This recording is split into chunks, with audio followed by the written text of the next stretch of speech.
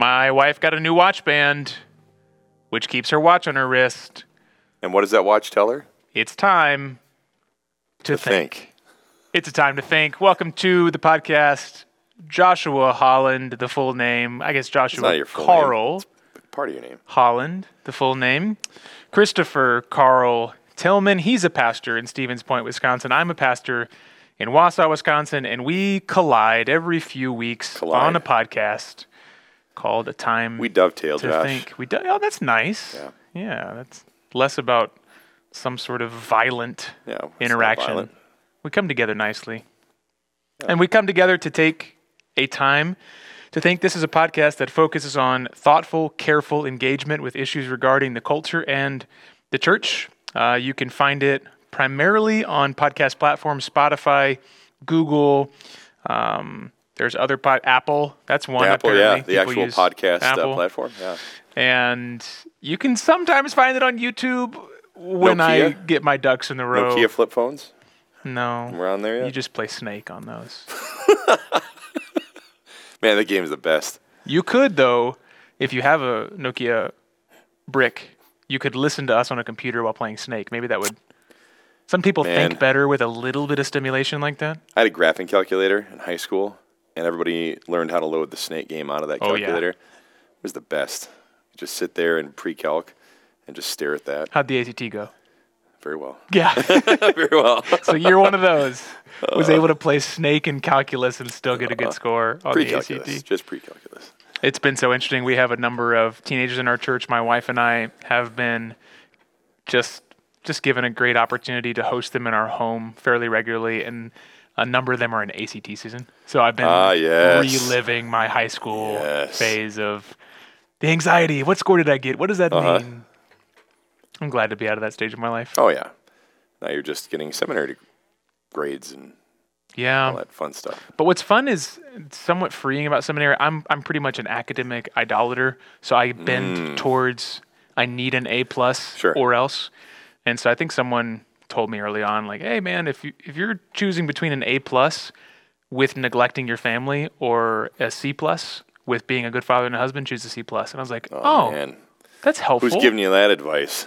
Not the seminary president. Yeah, not the Ligon Duncan's not giving you that. No, but what that did is it gave me the goal of faithfulness with my time. Yeah. Not I need the grade to be who I think I need to be, right? It's yeah. And the good news is both RTS and Southern have faculty who would tell you that advice, even the presidents.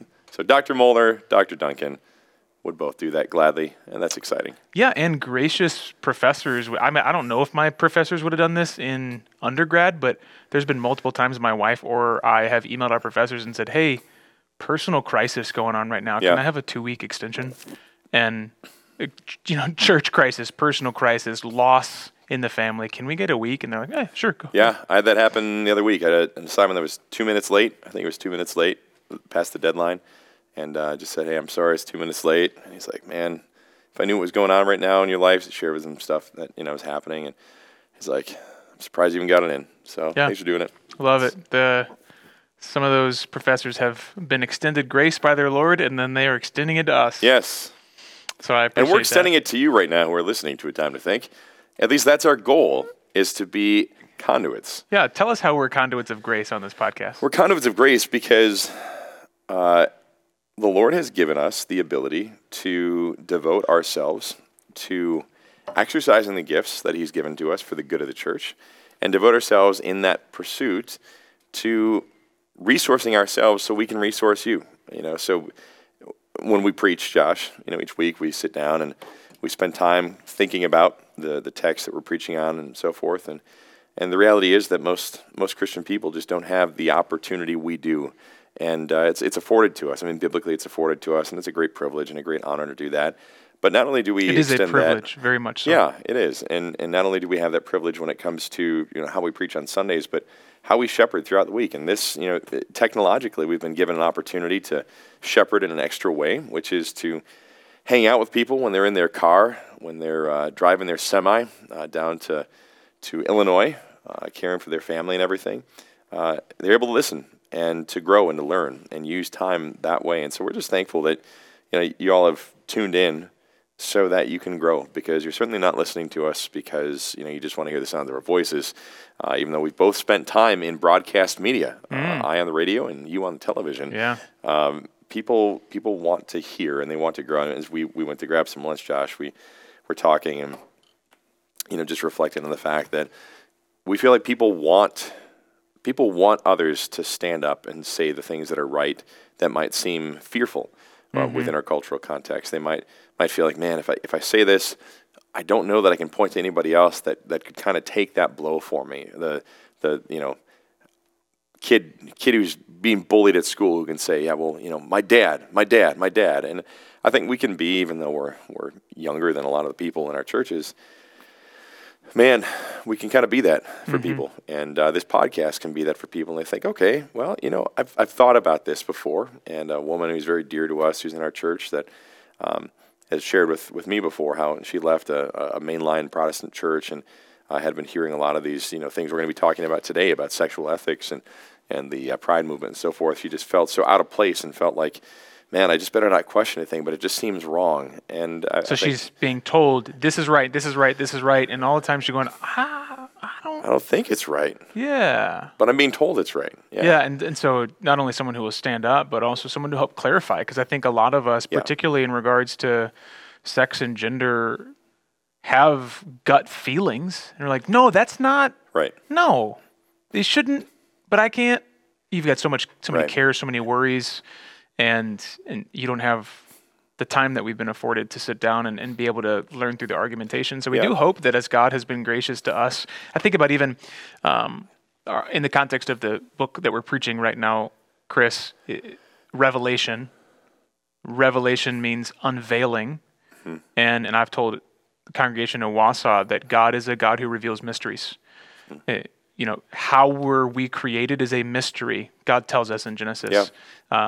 What is wrong with this world is a mystery. God tells us in Genesis it's because of sin. How these problems are going to be fixed, it's a mystery. God tells us in Christ. Christ is called the mystery. Even in Genesis. There are answers in Genesis. Okay, Ken. There are answers in Genesis. I love Ken. I love answers in Genesis. Just want to put a plug there for Christ is called the mystery, once hidden but now revealed. And then we get to Revelation and God is saying, I want to reveal something to you. And I pray that even in some small way, these Pride Month podcasts or any time that we spend thinking, where we're pausing, reflecting, dissecting, that there would be things unveiled to people, that pieces that were loose ends that are now tied together, things that they had gut feelings about that they can now use words to describe, that not that we would be the divine unveiling, but we would be used by God to help unearth or unveil or show kind of what we're seeing in an effort that our people would be able to speak clearly and be confident, man. It's so easy to meet a cultural wave smacking you in the face day in and day out and to go, what if I'm wrong? Sure. If I can't articulate it, does that mean that I'm wrong? The voices are so loud. Does that mean that I'm wrong? And so we pray that these few episodes there'll be a confidence booster as well. So we've talked extensively so far in 2-hour-long podcasts about Pride Month. One, about some broad brushstrokes of the fact that this is not just a movement about self-expression.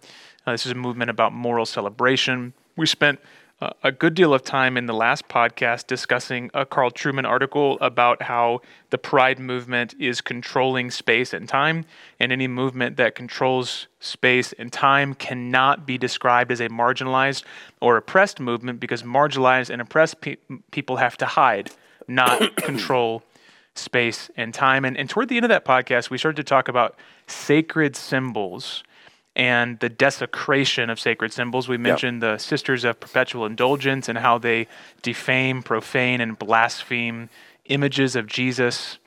And so I want to keep the conversation going, Chris, with the talk of symbols. We can talk a little bit more about desecration of sacred symbols, but we also should spend some time talking about the origin of the pride symbol. Yeah. And so let's start there. Let's talk about the origin of the pride symbol and the origin of that movement, so we can learn a little bit about the roots of this thing. Yeah. So this is helpful. This is helpful because we want to be helpful. I mean, that's what we're doing here is we're attempting to be helpful. When the other day President Biden unfurled the pride flag at the White House and just draped it there, bigger than the American flag, effectively. Just put it out. That's where it is, center stage. You put that out there and you think, okay, well, this sure seems to be something significant. And as I've been want to do when preaching, I tell people if something's significant, it means it points to a sign. Mm-hmm. There's something, there's a sign involved with it. And so when we think about what's the significance. Well, and President Biden told us what the sign meant. He said, yes. I can look up the direct quote here on Twitter, but he said, this is telling not only the country, but the world, America is a nation of pride. So right. He told us what the sign meant. Right. A good author tells you what the sign means. Yeah. For years, it was one nation under God. President Biden has now declared one nation under pride. And that's pretty awful right there. But if we look back at what is significant about the pride flag, there's a lot to be said here. And, obviously there is the deliberate perversion of the rainbow, which in Genesis, where, again, there are answers in Genesis. And I don't just mean that as a play on words with the ministry, but I really do. That ministry's benefited me a lot over the years. And I think being able to just kind of focus our attention and look at, okay, well, is there more to this than just, is there more to Christianity than just, doing some nice things, which is what I grew up learning. Generally speaking, the church that I grew up in, like being a Christian is doing nice things. And you look back, like, wow, the whole Bible has a lot to say about the things that we think about and talk about in 21st century America. Mm-hmm. And so we look at what is God's symbol of his covenant of peace with humanity after destroying humanity with the save Noah and his family for their depravity.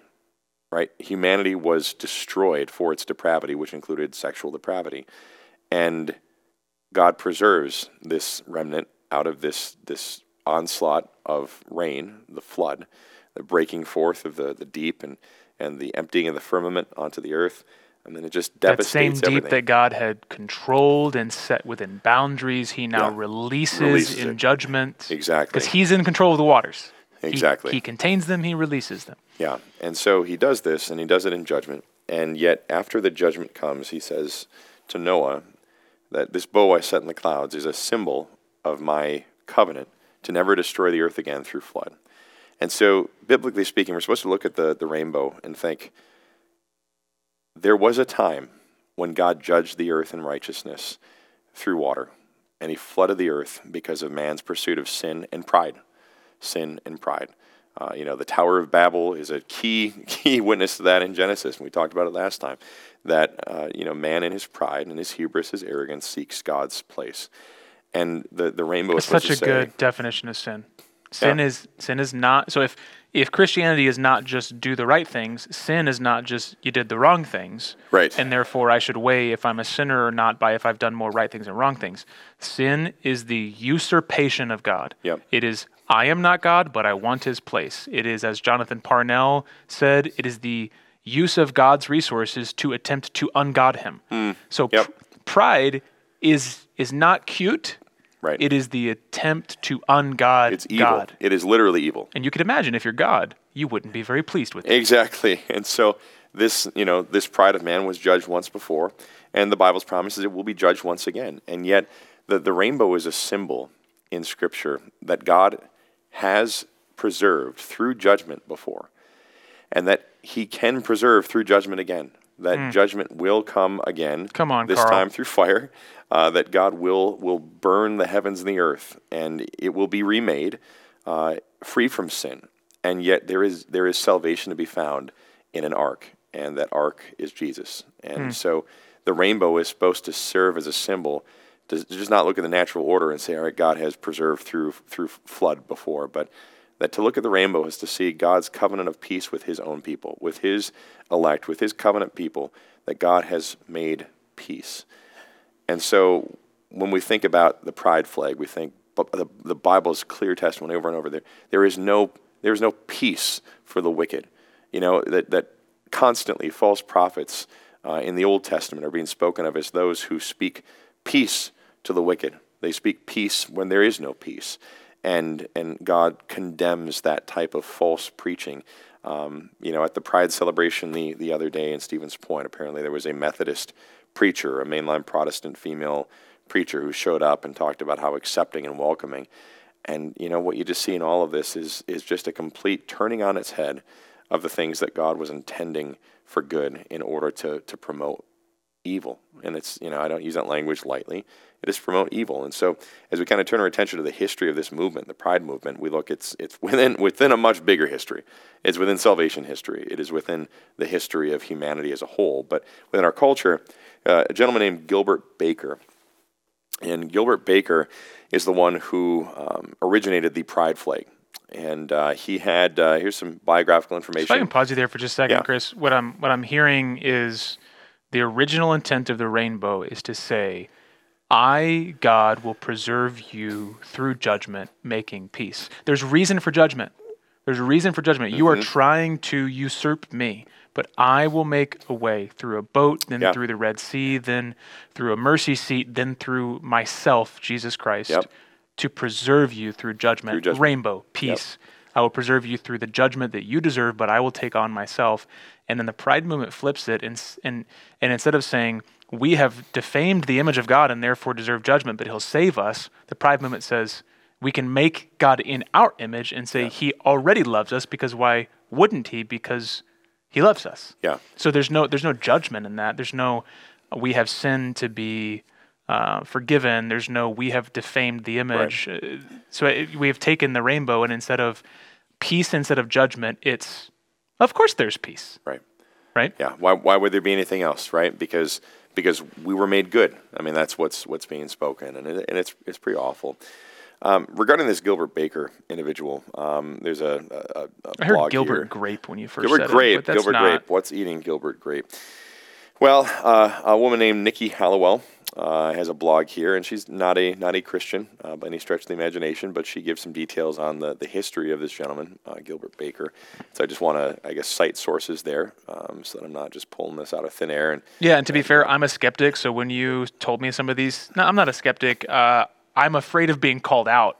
So I want to have secondary sources so that if you say something and then we say it on the podcast and then someone goes, that's not true, I can defend myself. Yeah. So as soon as you told me this stuff, I looked up gilbertbaker.com and this is true. Yep. And so, anybody can resource at gilbertbaker.com, San Francisco Chronicle, Wikipedia, different resources that this woman drew from in all of this. So this is not being made up. Certainly not a caricature from a Christian perspective. This is just simply what happened. And so here's the history here, and this is going to sound a little bit, kind of lecture-ish for a second, not typical conversation. But the point is to show that some of the things we're seeing now, things like the Sisters of Perpetual Indulgence making a mockery of Christianity, is not some sort of abnormality. It's not some sort of simply new flavor. It actually goes back to the very founder of the Pride symbol. Exactly. So this Gilbert Baker is the one who came up with the rainbow flag.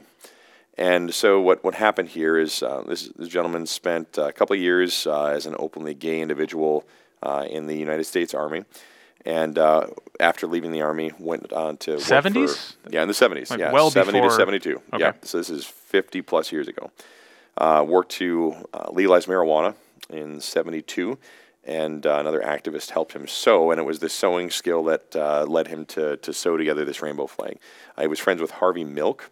Harvey Milk, if you're not familiar with him, was an individual who was murdered, which is not a good thing, but he was murdered. He was a very openly gay politician who had some details to his life that were less than godly, to be sure, and you can look that up on your own. Safe to say that Harvey Milk is not an individual by any stretch to be imitated.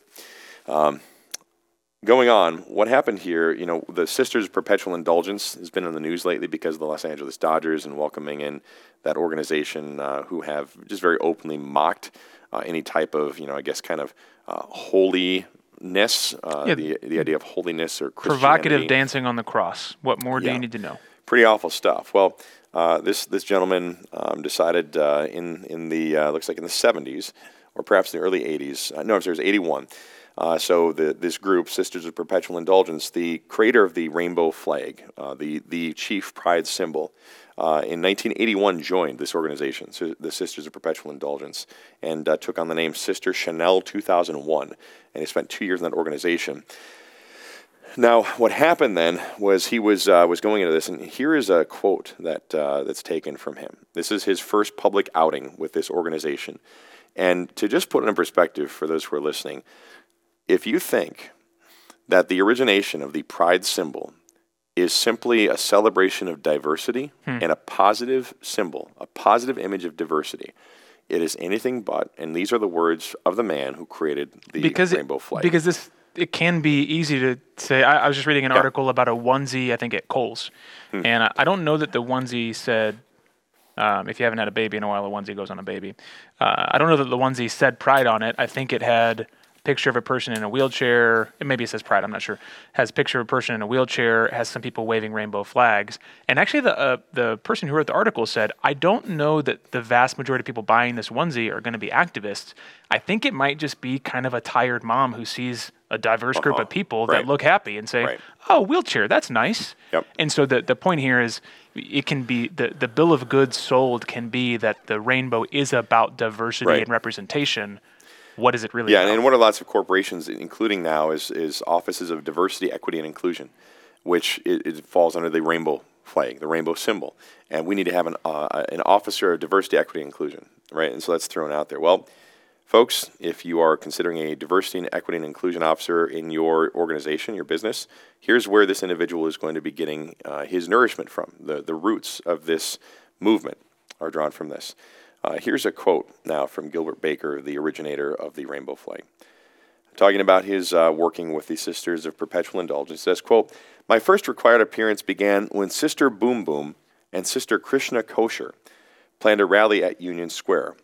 I created a copy of Princess Diana's wedding gown in black. Our job was to upstage a Christian fundamentalist revival going on in the little park held by a group called SOS, Save Our Souls, who said that San Francisco was Sodom and Gomorrah. Sister Boom Boom, dressed up like a lion in chains and carrying a whip, was threatening to eat the Christians. We stayed until the fundies gave up, and we all sang the Hallelujah chorus as they quickly drove back to the suburbs." Now, we've had the opportunity, Josh, to look ahead as we're preaching through the book of Revelation, and the imagery here is unique because, frankly, as we think about the book of Revelation, we think, it's not primarily a book about dates and times and prophecy charts, but it's really about the conquering, the lamb, the slain and risen lamb conquering the dragon. We think about the people of God persevering in a world where the devil prowls about like a roaring lion seeking someone to devour. That's what Peter says in 1 Peter. And so the Hallelujah chorus is directly taken, Handel, in that beautiful work. It's one of my favorite classical works. He draws directly from the book of Revelation. The kingdom of this world has become the kingdom of our Lord and of his Christ, and he shall reign forever and ever. Those are the words of the Hallelujah chorus. And these individuals who dressed up in order to deliberately mock Christianity showed up at a place where people were preaching the gospel in the hopes of seeing those who had thrown their lives, as we all had at one point, into sin, to come to Jesus, who gives freely from the river of life without price to those who come. And they show up and dress like a lion in chains, seeking to devour someone, and then steal the words of Scripture in order to celebrate the departure of these individuals who held out the hope of Christ to others. That's a quote. That's a quote from this man who, anytime somebody hangs a rainbow flag, they are celebrating the work of this man. Now, there's more. There's more here. So what we have there is, I don't have enough time to determine if Save Our Souls was like a Westboro Baptist or if Save Our Souls was like a Billy Graham. The problem with anyone who doesn't believe in the authority of the Bible is everyone who does is a fundamentalist. Right. So you don't actually know who a crazy fundamentalist is because everyone is. So put that on the table. We don't really know the organization Save Our Souls, but let's say that they are the worst of the worst, right? They're Westboro Baptist Church, God hates gays signs. that still would not warrant. What that would warrant is a peaceful protest. What that would warrant is some sort of like, you guys are being hateful, like, whatever. This is an intentional, planned attack against Christianity. Right. And then, man, I'm really sorrowful reading, "For the Lord God omnipotent reigneth," coming out of the mouth of a mocker. Right. Because that's true, and the Lord is omnipotent, and he does reign, and it's going to be a very different tone one day. Right. When, I don't know if Gilbert Baker's still alive, but... No, he's died. Okay, so you see that the direct blasphemy and mockery that your Lord God does not reigneth. Right. And so this is far more than just we disagree on who should be able to sleep with whom. This is that is a direct attack in the 80s. I mean, this is 40 years prior to where we are now. Yep. But there's more. Like you said, he kind of took on more. a personality, this Gilbert Baker. So this individual, excuse me, he is known apparently for his dressing as the pink Jesus, and so I'm gonna kind of paraphrase here what he did. He went to a 1990 gay pride parade in San Francisco, and he also wore this to a Christian convention of sorts. And I don't know, again, what that was specifically, but just going based on the information here. But he showed up at this 1990 gay pride parade, in part dressed this way because he felt that they had become too soft. He felt that the pride movement had become not as aggressive as it needed to be. And that is telling. Okay, that is telling because symbolism is significant. The Bible is filled with symbolism. Symbols, I mean, we are symbols of God, as it were, as those who bear his image. Symbols matter. And so this individual who effectively was an artist showed up at this gay pride parade in order to challenge the lack of aggressiveness on the part of those in the gay community, the LGBT movement. At that point, it was just the gay movement, right? This is what it's called.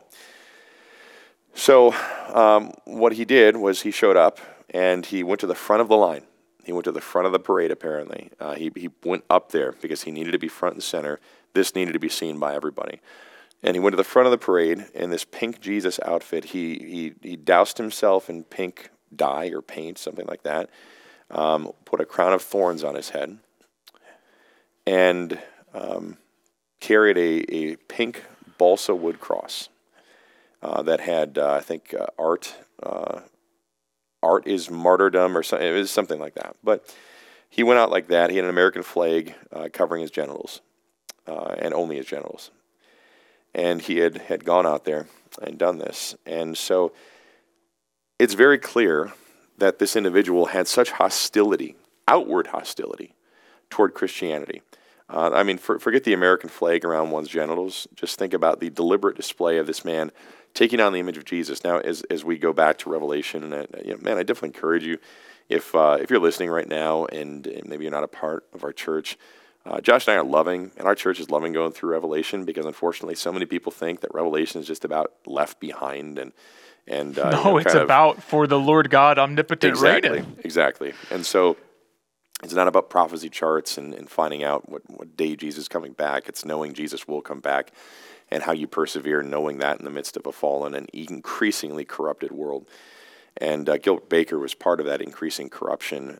And you think, what does the devil do in Revelation? And one of the pictures, the cycles of prophecy that are given in Revelation, we see how the devil deliberately mocks Christ by taking on a wound and effectively being raised from death in order to mock Jesus. And this Gilbert Baker mocked Jesus by dressing up in such a way that people looked at him and said, oh, this is a perversion of Jesus, and it's a deliberate assault. Now, we're going to fast forward a little bit here to understand the significance of this man, because he's obviously an individual with great hatred. And again, you think about people saying, well, Pride Month is about love. It's about love and inclusion, and I'm sorry it's not. Pride Month has always been, since it was founded, and since the rainbow flag came into being, it's always been about hatred. It's been about hatred of God. It's been about hatred of things that have been historically understood as good, ethically in Christian culture, in order to supplant it with something else. Yeah, and I'm going to pause you there, man, because I'm sure there are people that are like me that their first gut reaction is, come on, Chris. It's not always been about hatred. I mean, there's some weird stuff going on now, and I think maybe one of the reasons that I have been slow to be vocal in certain areas about this is because I think I bought into the idea that for a long time the Pride movement was, just let us be. Let us be queer. Queer means weird. Let us be different. Just let us be. We're going to have a month. Sure. And I think that's easy to buy into, to just say, look, the origin of the movement with Gilbert Baker and the Sisters of Perpetual Indulgence, there's always crazy people. These are just the crazy people on the edge. Sure. But what we're trying to do is say, actually, the origin of the movement with Gilbert Baker is tied to the same organization that is currently demanding acceptance by the Los Angeles Dodgers, which is a place of prominence. Yep. And so that tells us something about the aim of the movement. And the aim of the movement is to displace, there's one of the, I forget if I don't think this was on Target's website, but I think it was made by the guy who did the art for the Target pieces. Mm-hmm. It said heteronormativity is a plague. Yeah. Okay. That is part of the Pride movement to say heteronormativity, which is male-female procreation as the normal mean, which is just I don't know, biological observation exactly. of nature. Yeah. That's a plague. Plague is we have to eradicate plagues. We need to fix plagues. We need to get rid of plagues.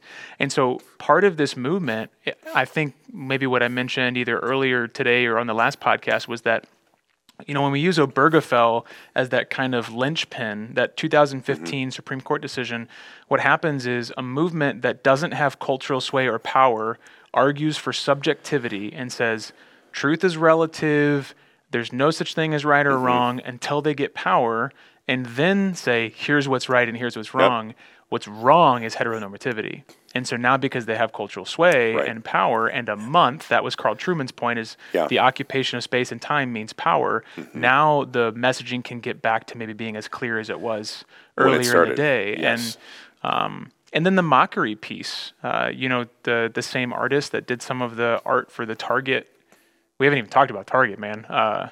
The same artist that did some of the pieces that got Target in all sorts of trouble has a piece of art that says Satan respects pronouns. Right. So a deliberate mockery, your God won't respect pronouns. Well, Satan does. Right. And we have to look at that and say this is part of the movement, is to desacralize things. And I read a really interesting argument, kind of speaking to that. This flow from, this isn't a moral conversation. This is just a scientific conversation. Homosexuality is just a normal thing. Back to, this is a moral conversation. This is what is good, and if you don't celebrate what is good, then you are on the wrong side of history. Right. You are evil. And so part of the celebrating what is good is defaming what is bad, except for the roles have reversed. Right. Exactly. We're now defaming. The defaming of what is bad now involves the cross of Christ, which I want to share. I want to share something from a C.S. Lewis novel that I think actually, this is going to be weird phrasing. I think what's helpful about the Sisters of Perpetual Indulgence is most rational people can look at that and say, that's nasty. Right. You don't even have to believe in Jesus. Now, but you can't say that, though. Clayton Kershaw can't say that. Feel it, right? Yeah, exactly. So here's something. C.S. Lewis writes a book called That Hideous Strength. It's part of a space trilogy. And it throws a lot of people off because the first two books in the trilogy are very much about space, and the second book is kind of about the main character trying to stop Satan from tempting Eve. It's a fascinating depiction of Satan. And then the third book seems very normal. It doesn't seem to have anything to do with space at all. It's set in a small town in London at a university, and it starts off with just the quibbling of university professors fighting for tenure and fighting for rank in the organization. And then there's this organization aptly called the NICE, the NICE. It's an acronym. That sounds pleasant, Josh. That sounds really affirming and loving. The NICE continually dictate things. They buy off the establishment. media, and they are doing things underground, and they're trying to destroy the city. And there's this character named Mark that gets caught up in the nice because he wants to be liked. He really wants prominence. He wants a position. He wants to be liked. So he gets in this organization, and he starts to feel something's not right here. But he progresses in the organization, and he keeps getting more and more important. And he comes to the end of the book where he's started to see the cracks in the foundation, but they're initiating him into the inner circle. And the way that they initiate someone into the inner circle is they take him to a place called the objective room. The objective room. And what happens in this objective room is a character named Professor Frost, who's named that because of his iciness. He's unfeeling. Professor Frost's job is to desensitize you. He basically says humans are minds, not emotional centers. All of these feelings we have, they just get in the way. To be a pure mind, you need to be desensitized. So you need to be re-educated, in fact. Yeah, okay. So he takes Mark into this room, and I forget what the initial images are, but basically he begins to show Mark disgusting things that Mark is supposed to have a visceral reaction to. And then he keeps telling Mark, that reaction is just emotional. That's a wrong reaction. You don't actually feel that. That's not true. So he's desensitizing the character. Now, Mark is put in a position where he walks into the room one day and it says, on the floor lay a large crucifix, almost life-size, a work of art in the Spanish tradition, ghastly and realistic. And Professor Frost says, we have half an hour to pursue our exercises. He then instructs Mark to trample on the crucifix and insult it. Now, this is super interesting because the next paragraph in the story says, now, whereas Mark's wife had abandoned Christianity in early childhood, along with her belief in fairies and Santa Claus, Mark had never believed in it at all. Okay, so his wife abandons Christianity. Mark's never believed in it at all, yet at this moment it crossed his mind for the very first time that there might conceivably be something in it. So what happens is he gets taken in this room, he's told to stomp on the profane, and for the first time in his life, he pauses and says, maybe that's true. And Lewis keeps going on to see this tug and pull where Mark is like, if it's not true, why do you need me to stomp on it? If it's just fake, why do you need me to profane it? And Frost's response is, if you had been brought up in a non-Christian society, you would not be asked to do this. Of course it's a superstition. But it is that particular superstition which has pressed upon our society for a great many centuries. It can be experimentally shown that it still forms a dominant system in the subconscious of many individuals whose conscious thought appears to be wholly liberated. So what's happening here? Professor Frost says, of course it's not real, but it's still in a lot of people's minds, which means you need to defame it because we have to ruin this image. And so Mark kind of has this pause where he's like, I don't want to not do it because this guy might kill me if I don't do it, but I don't want to do it because there's something in me telling me that if I profane this is a cross. And he goes on to say, even if this Jesus character was crazy and he died for no reason, am I supposed to trample him at the point of death? And this is like, this unearths the wickedness. Like when you defame the crucifix, you're taking a man who willingly endured humiliation from the Roman government, and you're humiliating him again. And that's what Mark in this book, he says, I can't humiliate him at that precise moment.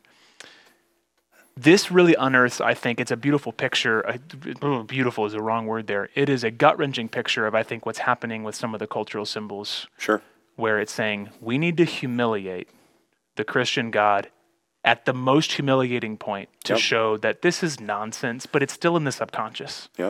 And man, C.S. Lewis, writing in the 1940s, grasps what was going to happen in the 1980s in a different country, and now in 2023, where the goal of an organization is not just, hey, can you allow us to celebrate our diversity? It is, we need to defame the core of your belief, because the core of your belief is the antithesis of ours. Yeah. You know what's interesting, Josh? You think about the influence of this, and these sound like ideas, and it's like, all right, well, maybe you talked about the extreme characters, and maybe there's no Dr. Frost in somebody's life. Maybe there's a guy who's a mill worker, and it's like, yeah, I'm not going to college and listening to some guy tell me this, and just watch TV, whatever. I'm not so influenced by this stuff. Kind of closed the book on Gilbert Baker. This is what happened after he did this pink Jesus thing, after he made an open mockery of Christ and who did the very thing you're talking about. He went on to design displays for Senator Dianne Feinstein, senator from California, for the dictator of China, the presidents of France, Venezuela, the Philippines, the King of Spain. What kind of displays? Art displays. I'm assuming flag displays, those types of things. He also designed creations for civic events and the gay pride movement in San Francisco. And in 1984, almost 40 years ago, he designed flags for the Democratic National Convention. And so what's significant here is that this man who did this, who started this movement, when it comes to the flag itself. Now, he obviously didn't start the, quote, gay pride movement, but he was pivotal in it. He was friends with Harvey Milk, who is viewed as kind of an Abraham Lincoln type character within the gay community. And so he's significant enough to have been in these circles. And in being in these circles, he goes about influencing, right? And so we think, if we want to understand the United States government, who would we turn to first? Well, we wouldn't go to a colonist. We wouldn't go to a Revolutionary War soldier. In fact, we wouldn't go to some lieutenant in the colonial army. We'd go to Thomas Jefferson. We'd go to Benjamin Franklin as one of the leaders of thought. We would go to a James Madison. We'd go to these individuals who helped develop the ideas that would then be implemented and put into action in the forming of a new republic. And so we'd go and we'd understand, okay, this is what they were thinking. This is what fed their actions, right? Because thought always precedes action. That's a differentiator between us and animals. Thoughts, we're sentient beings. Thoughts precede action. You mean my dog doesn't think before she gets in the trash when I leave the house? No, she's only thinking food, right? That's it. But we have premeditation, and we have thought, and we have philosophy, and we think through these things. So the question to ask about why is there a rainbow flag, you go to Genesis, you go to Revelation, you go cover to cover in the Bible, and you see a pattern. And this pattern is that from cover to cover, the enemy of humanity, who introduced temptation into the garden with Eve and with Adam, he has always been about this business of taking the sacred, of taking the holy, and profaning it. And if he can, taking that then and doing it in such a way that creates caricatures, evil, wicked caricatures that just absolutely reframe everything about that particular thing. And so how can we reframe God's covenant of peace in the midst of judgment?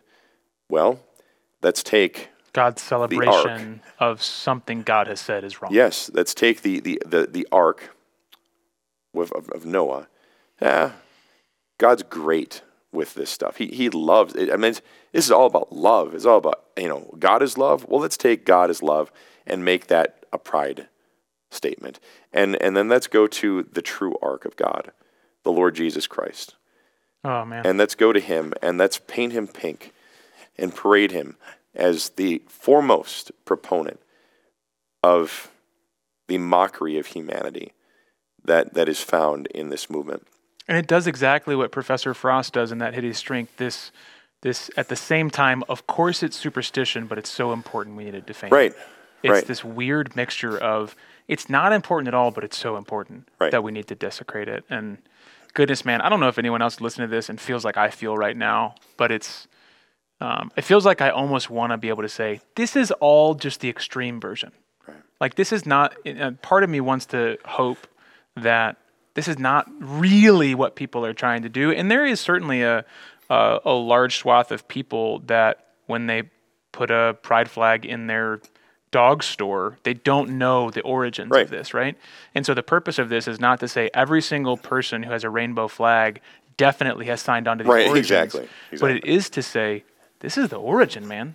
And this is the logical conclusion. And we don't like to think in terms of logical conclusions, but that's the point of a time to think, is to think in terms of implications and conclusions. And the logical conclusion of this rainbow symbol, and the reason why it's currently flying at the White House, is this needs to usurp a different symbol. And that's a great connection between Satan desecrating the image and then taking the rainbow. I want to spend a moment before we leave talking about the on the ground stuff for people that are listening in a month where you're encouraged to fly the flag. We just both preached through Revelation 1, 4-8. It's beautiful to see how God leads both of us to preach different things on the same text. Not to say that the text means two different things to two different people, but it does mean that there's a lot in one spot. As one professor of mine said, a secondary point can be the main point of your sermon. And so you'll see how we take those two different things. You preached on the Trinity. I'd highly recommend anyone go look that up. By the time this podcast is out, Chris will have his sermon up. You can hear him preach. Why do we need to know what the Trinity is? Well, it's because he is who God is, and he is who saves us. 3 persons in one God. I took a little bit different route to talk about in the midst of weariness, needing to know that God presently is ruling and is controlling. Because do we need to know that, Josh? Yeah, we do. And what I told people is that we can very much tend to think, well, definitely God was powerful, and definitely God will be powerful, but is God doing anything right now? Yeah. And so I talked about the reason this letter was written, that we're talking 60 plus years after Christ has died, and there's some success at the beginning of the Christian movement, right? There's a couple days depicted in the book of Acts where thousands of people come to faith in one day, and that seems to be pretty successful. And really the only people that are mad are kind of the Jewish religious sects. But then the 64 AD happens, and there's a fire in Rome, and Nero blames the Christians, and Nero rounds them up and kills them, burns them. And that begins government-sanctioned persecution of Christians. And so by 95, 96 AD, you have not just Nero with a localized persecution in Rome, but now you have Domitian, who is described by one historian as this evil beast in a den licking blood. Yikes. And he's now doing provincial-wide persecution, not just one city, but across the Roman occupation. And so you've got these Christians who are under legitimate physical danger for their beliefs, and this evil, tyrannical ruler is calling himself master and God. And he's demanding that people offer incense to him and worship him as master and God. And you're a Christian, and you're thinking, what do I do? Yeah. Do I give up on Christ as Lord so I can keep my life? And all I have to do is offer incense. All I have to do is call Domitian God. All I have to do is the flag. Do I do that, or do I hang on to Christ as Lord and lose my life? And John's answer to open the book of Revelation is, grace and peace to you from the throne of the God who is. Domitian is going to die. Yeah. Did God he die, is Josh? Not. He did. Yeah, he did. And so what I told people yesterday, just very, very in passing, that I want to unpack just for a few moments, is what John is screaming at the believers in the 7 churches is, if given the opportunity to bow to Domitian, don't do it. And I want to talk about the implications of that for the pride flag. Yeah. Because right now, it is much easier and will lead to much less hardship to just be okay with the pride flag, to just incorporate it. Certainly a lot of businesses do it because maybe at the very least they don't want to be asked why they're not doing it. What do you think that encouragement in the book of Revelation has to say to this dominant cultural symbol today? Yeah, I think in any culture, you go throughout the history of the church, and you see that this is always a tension, which is why Revelation is always timely. It's not just for the very last days, right? Because from the ascension of Jesus until his return, it is the last days. That's the biblical picture here. So we are all Latter-day Saints. Oh boy. Well, I don't condone the that. Latter-day Saints are not Yes. Latter-day Saints, Yeah. and Christians are actual saints. But yeah. No, but you're right. Peter says the time is near, not because he's a buffoon who doesn't know how to read a chart, but because when Christ raises from the dead, Peter and Paul, everyone knows this is the last stage. Right. The end days are here. The last days are here in these last days. Yes, and he will return when it is time. When it is time for him to return. And so we read Revelation with a sense of relevance because it is a book that talks to us about what is happening now and what will happen later. And so the happening now is that the dragon, the Antichrist, the devil, however you want to name him, is waging war against the saints. He's waging war against the people of God.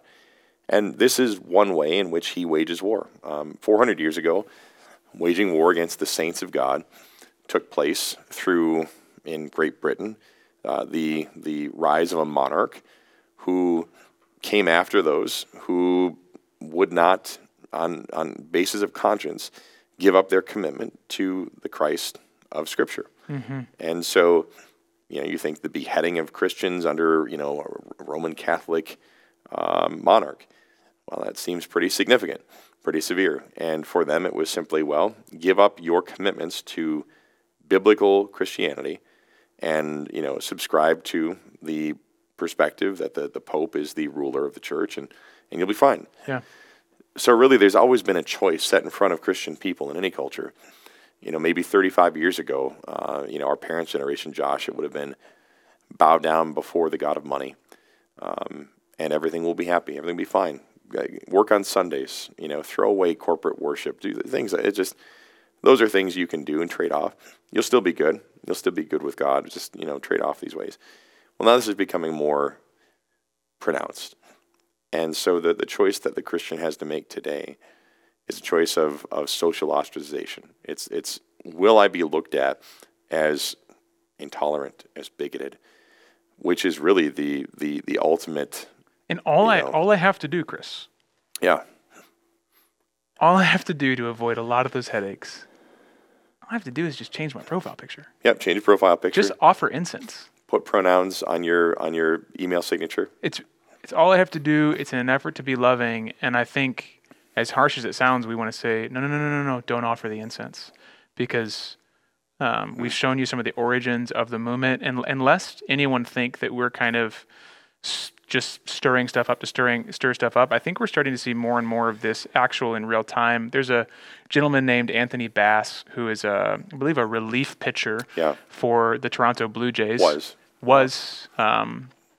He's probably still in the organization, but I think down to AAA maybe. He was designated for assignment. He was DFA'd? Yeah. Really? Okay. I thought he was just let go altogether. No, I think he was designated for assignment. So you have Anthony Bass. Back when the whole Target hullabaloo happened, I believe Anthony Bass shared an Instagram post that encouraged Bud Light and Target boycotts. Both of those boycotts would have been boycotting Target or Bud Light because of their pro-LGBT products or messaging. And so I think Anthony Bass shared hey, we should boycott Target, and then he got in a lot of trouble.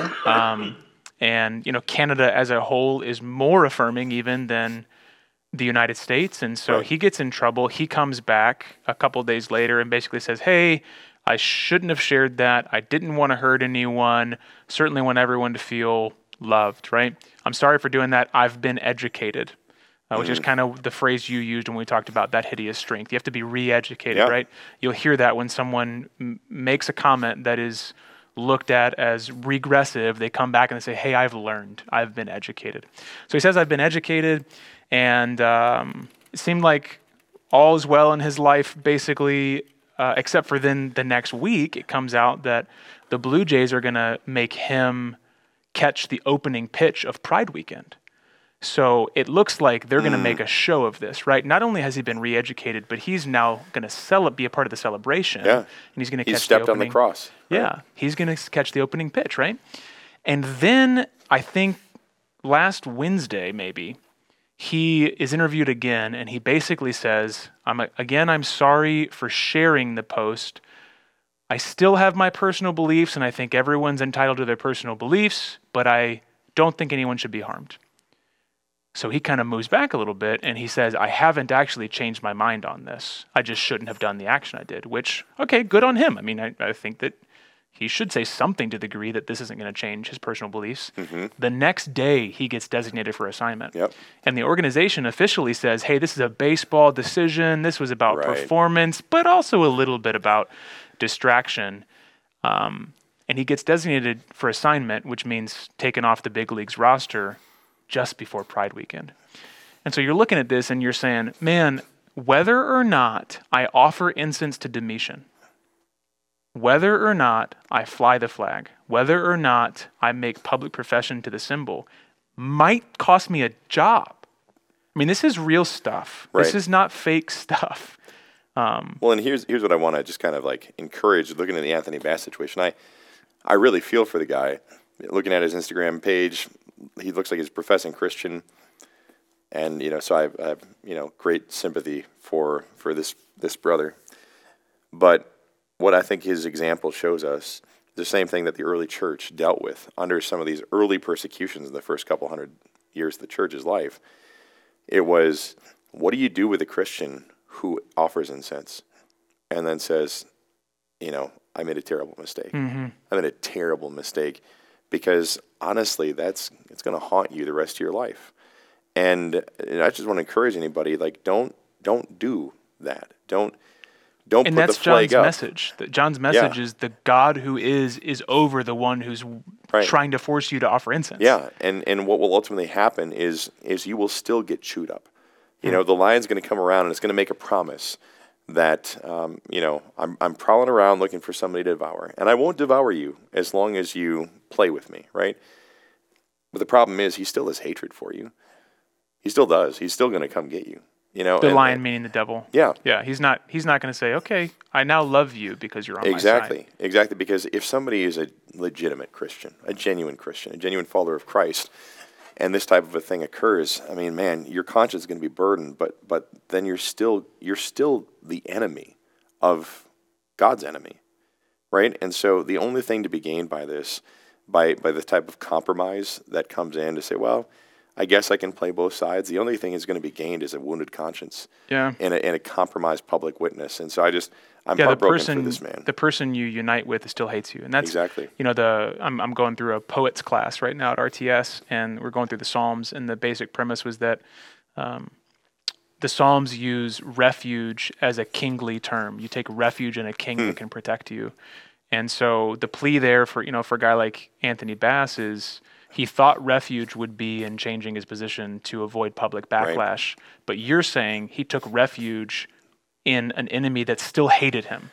So you hid in someone that hated you, whereas the Lord is saying, hey, you're gonna hold a position, Christ as Lord. You're gonna hold a position, homosexuality as an ungodly practice. Mm-hmm. You're going to hold a position that male and female cannot be transversed, not interchangeable. You're going to hold a position that's going to get you hated, but you can take refuge in me, and I am the King. Yeah, the Alpha and the Omega, the one who was, who is to come. The Almighty. The Almighty. And so that's the message of the Christian is, if you're going to hide somewhere, because at the end of the day, all of us are weak and we hide places. Yep.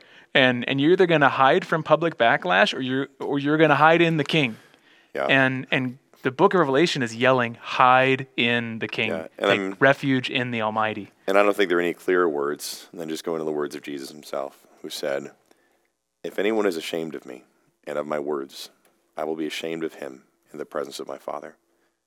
I mean, come on, give me the good news, though. But if anyone acknowledges me before men, I will acknowledge him before my Father. Exactly. So there is the long game to play here. And granted, we understand the short game, it means a certain sense of peace. Now with this brother, Anthony Bass, the short game was very short. Yeah, and surely there is forgiveness from his Lord.